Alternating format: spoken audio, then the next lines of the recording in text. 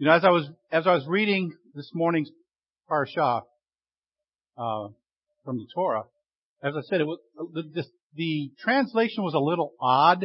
If I would have translated it literally the way I was reading it, it would have probably come out something like, "And then let go Pharaoh of the people, and God not allowed them to go." See, it just didn't sound very fluid. That's why I chose to do that translation separately. But we're going to read that again.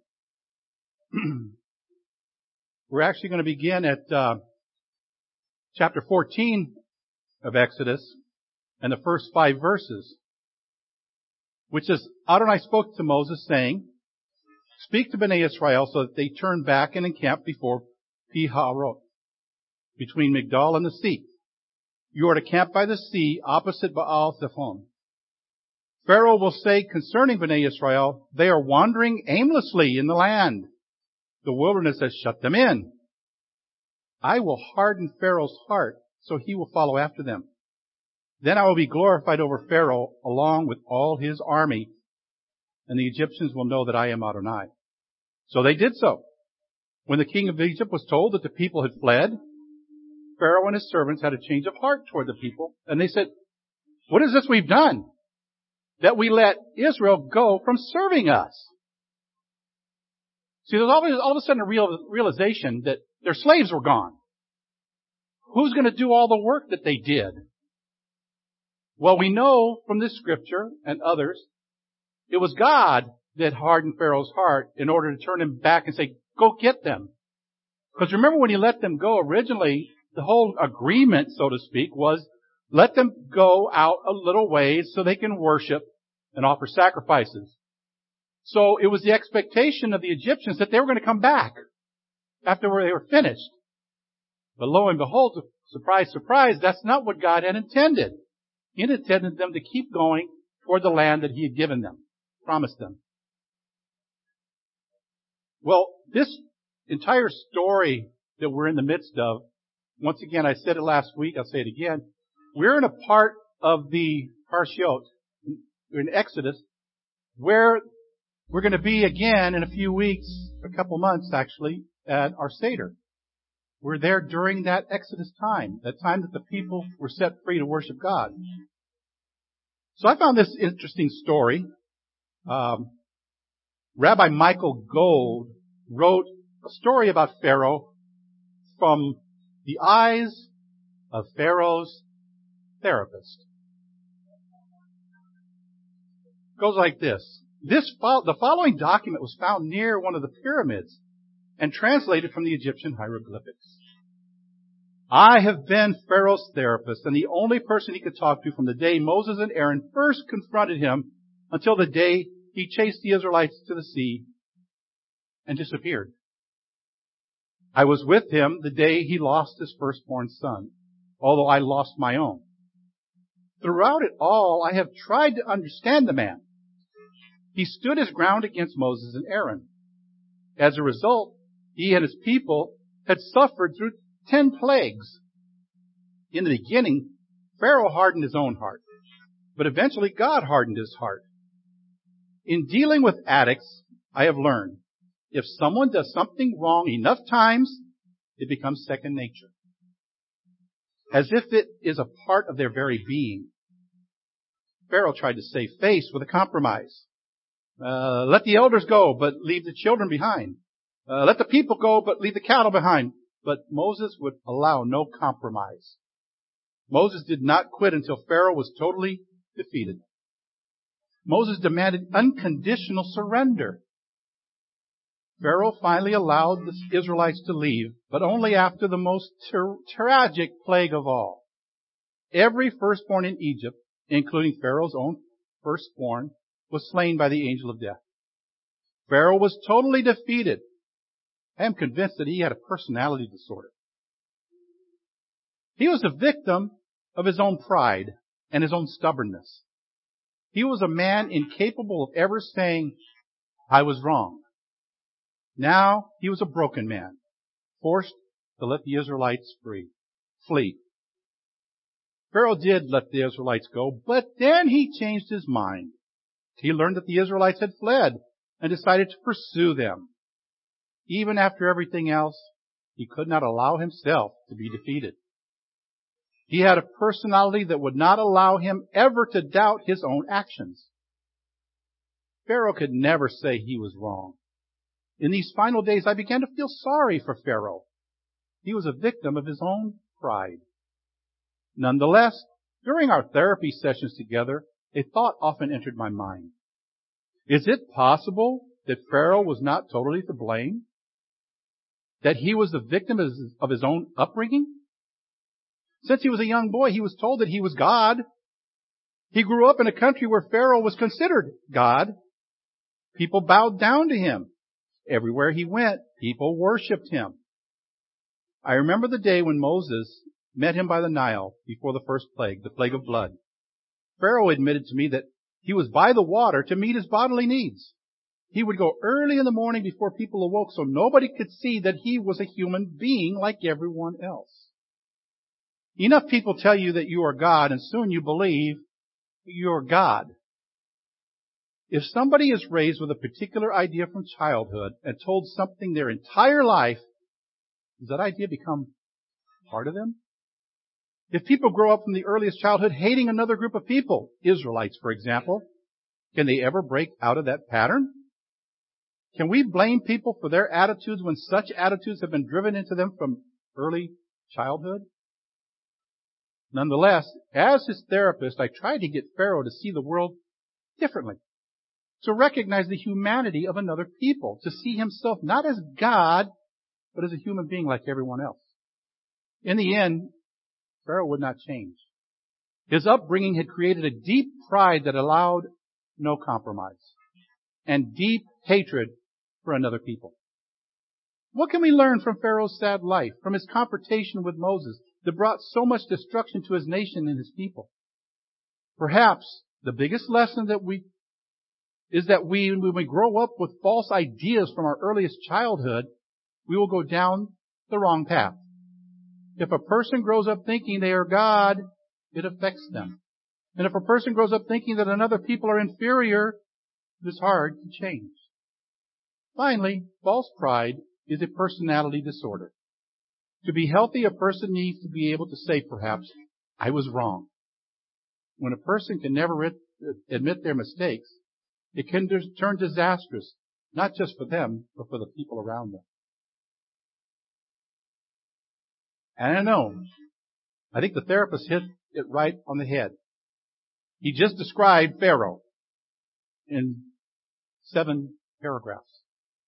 But we can learn a lot about how Pharaoh lived his own life. One of Pharaoh's greatest legacies is arguably the pyramids. Most of the time referred to as the Great Pyramids. People still travel today to Egypt to go see the Great Pyramids, which were constructed thousands of years ago. I think part of the marvel is, how the heck did they get all those stones way up there and they didn't have the machinery we have today? But they did it. Pharaoh himself probably never understood that a man's legacy is not found in the construction of mere buildings, regardless of how magnificent they may be. A man's greatest legacy is found in how he treated other people. In this way, Pharaoh just simply missed the mark. He could have been remembered as the man who set free the Israelites from slavery.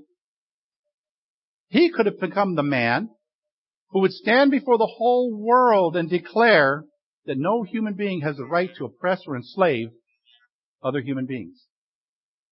He could have been remembered as the one who said that we were created to be servants of God and not servants of earthly masters. He had 10 chances to do all of this, and he failed miserably. As we read in the first 11 chapters of the book of Exodus, 10 terrible plagues were brought against his people and against his land. I forget who it was that said it, but the definition of insanity is doing the same thing the same way and expecting a different result. 10 plagues, Pharaoh had a chance to change his responses, but he didn't. So it becomes painfully clear that the reason why Pharaoh refused repeatedly to do what would have been the right thing was, one word, pride. If only he could have known what Solomon would write in the book of Proverbs years after him. Chapter 16, verse 18 says, "Pride goes before destruction, and a haughty spirit before a fall. Better to be lowly in spirit with the afflicted than to share the spoil with the proud." Pride. Pride has gotten the best of many leaders in history. Pride can be devastating and often is. But pride in and of itself is not necessarily a bad thing. All of us should maintain some measure of self-pride, or we could easily become doormats with other people just walking over us. But along with pride, we need to be humble. Humility tempers that pride. A nice balance of pride and humility can go a long way in making us successful. We need to be able to exercise the ability to say, "I'm sorry." To say, "I was wrong." Maybe like the story about the Pharaoh's therapist that we just read, it's similar in that it was because of his upbringing. Were we raised in a way that caused us to be prideful and not to be humble? Some people are. Maybe it was because he was worshipped as a god by his people. Or maybe not just that they worshipped him as God, but he accepted that worship and assertion that he indeed was God. Ultimately, Pharaoh either couldn't or wouldn't admit he was wrong.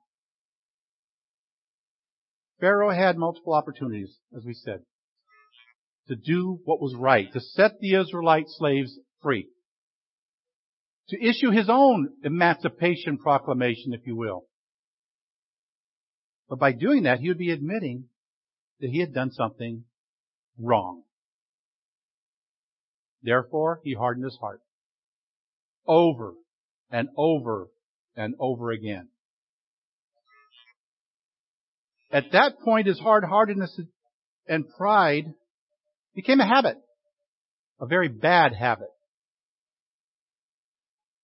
It was as if he was refusing to free the Israelites, and it had become so embedded in his brain, and in that sense it was, because God did himself begin the hardening of his heart. And as a result, this pride and this stubbornness kept him from doing the right thing, even if his brain could have told him that he should.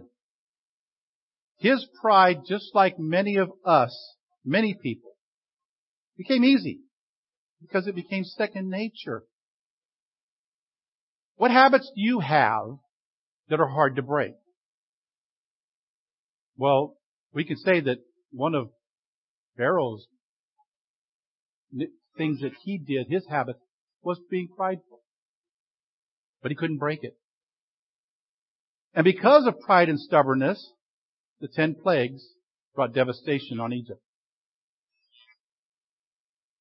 And we even read where Pharaoh actually tried to devise his own compromise. Like sending the elders and leaving the children, or not sending the animals with them. But even some believe that deep in his heart, Pharaoh was probably well aware that there could be no compromise between slavery and freedom, or between himself and God. And so one after another, the plagues continued to fall upon he and his people.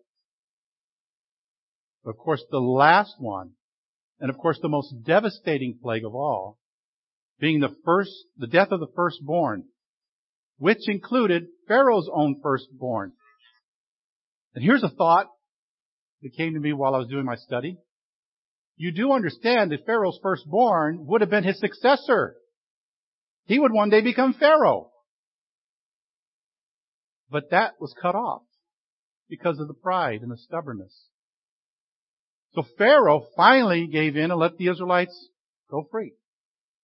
Or so it seemed. Now that could have and probably should have been the end of the story. He let them go away. But it wasn't, as we know. Pharaoh could have reconsidered his values, and he could have continued to rule Egypt until a ripe old age. And then when he slept with his ancestors, his son would become the next Pharaoh. But his pride got the best of him once again, and it didn't allow him to become defeated. But now he wasn't capable of speaking the words, "I was wrong." And Moses and Aaron were right. So he and his army pursued the Israelites right into the midst of the sea, where he and his entire army were drowned. In the Library of Congress, there's a document. I know nobody's ever heard of this one by the name. It's Proclamation 97.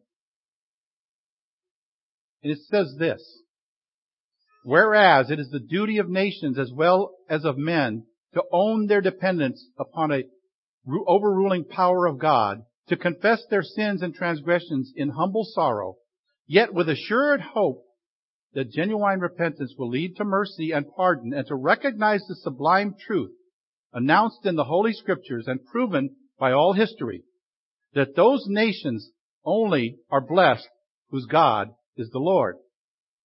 And insomuch as we know that by His divine law nations, like individuals, are subjected to punishments and chastisements in this world, may we not justly fear that the awful calamity of civil war which now desolates the land may be but a punishment inflicted upon us for our presumptuous sins, to the needful end of our national reformation as a whole people. We have been the recipients of the choicest bounties of heaven. We have been preserved these many years in peace and prosperity. We have grown in numbers, wealth, and power as no other nation has ever grown. But we have forgotten God. We have forgotten the gracious hand which preserved us in peace and multiplied and enriched and strengthened us. And we have vainly imagined in the deceitfulness of our hearts that all these blessings were produced by some superior wisdom and virtue of our own. Intoxicated with unbroken success, we have become too self-sufficient to feel the necessity of redeeming and preserving grace, too proud to pray to the God that made us. It behooves us, then, to humble ourselves before the offended power, to confess our national sins, and to pray for clemency and forgiveness. For those of you who know a little bit about history, probably know that was written by Abraham Lincoln. It was in March of 1863 that he wrote Proposition 97, which was entitled, "Appointing a Day of National Humiliation, Fasting, and Prayer." That could have been written today. Those very words exist today among us. That could have been written back in Pharaoh's time, and it would have applied to him equally as well. These words apply to every generation. In 1 Peter chapter 3, beginning of verse 8, Peter was writing to the people that were living in the diaspora. And he said, "Finally, all of you Be harmonious, sympathetic, brotherly, tender-hearted, humble-minded. Do not repay evil for evil or insult for insult, but give a blessing instead. It is for this reason you were called, so that you might inherit a blessing. For the one who loves life, wanting to see good days, must keep his tongue from evil and his lips from speaking deceit. He must turn away from evil and do good. He must seek shalom and pursue it. For the eyes of Adonai are on the righteous, and his ears open to their prayer. But the face of Adonai is against those who do evil. He continues saying, who is going to harm you if you are eager to do good? But even if you should suffer for what is right, you are blessed. Do not be afraid or worry about their threats. Instead, sanctify Messiah as Lord in your hearts. Always be ready to give an answer to anyone who asks you a reason for the hope that is in you, yet with humility and reverence, keeping a clear conscience so that whatever you are accused of, those who abuse you for your good conduct in Messiah may be put to shame. For it is better to suffer for doing good, if it is God's will, than for doing evil. For Messiah suffered once for sins also, the righteous for the unrighteous, in order to bring you to God. He was put to death in the flesh, but made alive by the Ruach. You know, as Steve was praying, he prayed that the right person be brought to us as individuals. But it should be also, as Peter was saying here, that we have an answer when they come to us. Give us the words to speak, the right words to speak. And please, please, please, please, did I say please? Never answer a question with what you think the answer should be or might be. When you don't know the answer, there's a very common phrase that's not used a lot. I don't know. People that I've come across will tell you, I say I don't know more often than you might think.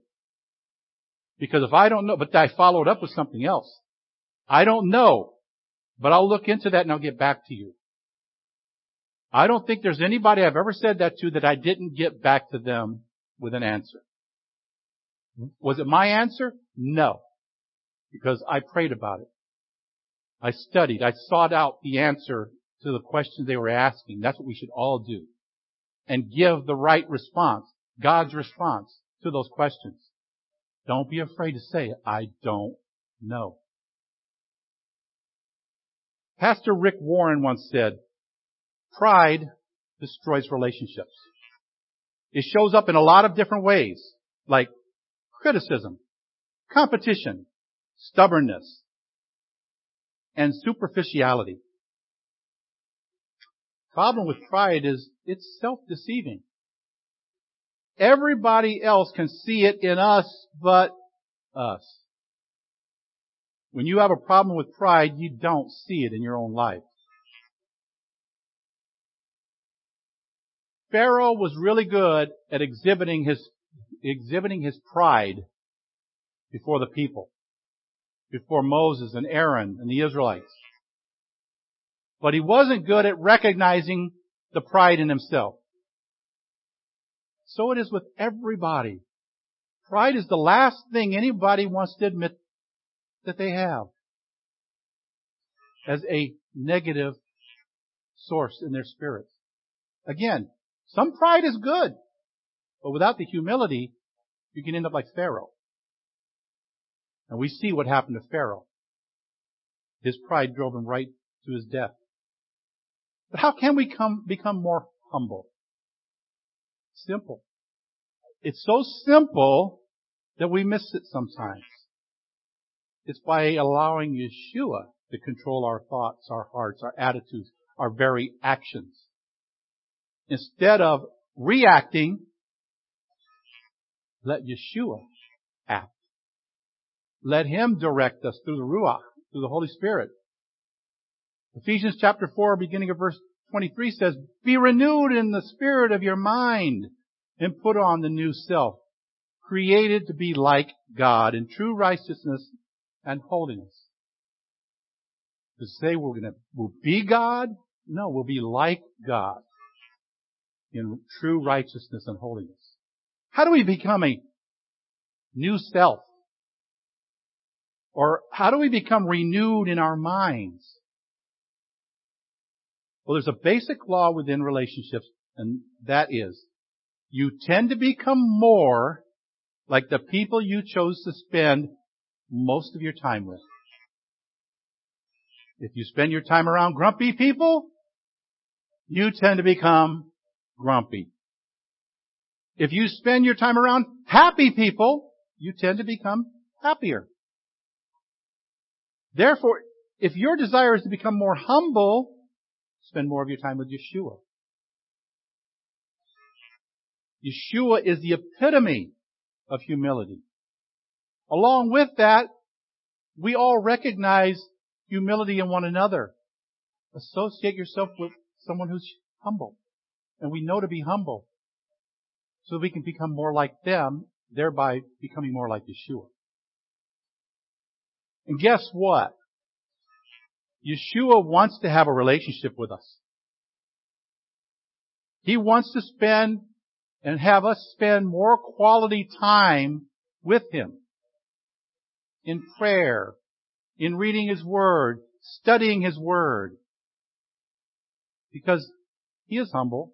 The more we get to know Him, the more we will become like Him.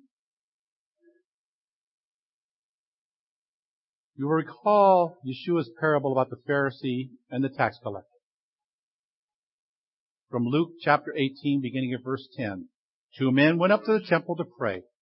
One, a Pharisee. The other, a tax collector. The Pharisee stood and prayed this to himself.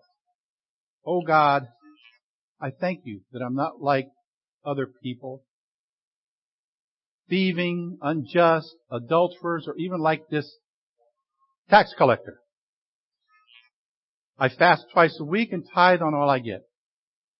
But the tax collector, standing some distance away, wouldn't even lift his eyes toward heaven, but beat his chest, saying, God, be merciful to me, the sinner. I tell you, this man, rather than the other, went down to his home declared righteous. For everyone who exalts himself will be humbled, but the one who humbles himself will be exalted. As we begin to walk closer with Yeshua, guess what else we're doing? We're walking further away from the enemy, the adversary. We're walking away from being Pharaoh-like, believing that we're all that, and nobody can tell us differently. I know everything. You know nothing. So what is it that we can learn from Pharaoh's life? We should learn that even though pride may be important, more importantly is being able, as the cliche goes, swallow your pride. Maybe if Pharaoh would have just let go of that stubbornness and deep-rooted pride, he might have been remembered as the first tyrant to have a change of heart and mind by letting the slaves free. His legacy would have been much greater than just pyramids. I don't want to be remembered for the things I built, the construction I did. I want to be remembered because I was humble. I don't want to be remembered that I was a friend of Yeshua. And by being a friend of Yeshua, pride got set on the back shelf and did not become an influence in my life to the extent that I became like Pharaoh. Looking back at the words of Abraham Lincoln, we see that those things that he talked about in this proclamation exist today. But what are we going to do? As a nation? As a community? As individuals? What are we going to do? Are we going to swallow our pride and move forward doing the right thing and exalting God and not ourselves? Becoming less prideful and more humble. Finally, Yeshua, like I said earlier, was the epitome of humility. He gave himself fully on the execution stake for us. Had he not done that, we would have been lost. We would have still been living in our sin with no remedy in sight. We couldn't go back to the sacrificial system because there's no temple. Without the temple, we couldn't be going and offering sacrifices daily, multiple times a day. But he became our ultimate sacrifice. He became humble that we could be humbled with him. Lord God of Abraham, Isaac, and Jacob, we do give you glory and honor. To you be the glory. To you be the honor. Let us always remember to diminish, allowing you to grow, you to be seen, you to be heard. No matter whose voice is speaking, we want your voice to be heard through us. Help us to set aside that arrogance, that pride that does not allow us to be humble, but to remember Yeshua, who is our ultimate example. The one who sacrificed all for us. Father, we thank you for this Shabbat day. Thank you for all those gathered here today. That we can stand before you and worship and praise and pray, knowing our source is you. Knowing that once we have praised you, once we have worshiped you, once we have prayed to you, you answer. But I'm reminded of Daniel. He prayed and he saw no answer coming. But 3 weeks later, he found out the answer was coming when he was first praying. All he had to do was wait for the answer. It finally came because we know there are spiritual powers fighting against us and fighting against you. We know that you are all powerful and you can defeat all those spiritual enemies and that you can break through that and bring us the answers that we're looking for. Increase our understanding. Increase our knowledge with that understanding. Increase our understanding with that knowledge that we can grow strong, mightier, and more powerful in you, in Yeshua, as we yield ourselves to the Ruach HaKodesh to accomplish those things in our lives. Let us be diminished that you may be exalted. We thank you in Yeshua's name. Amen.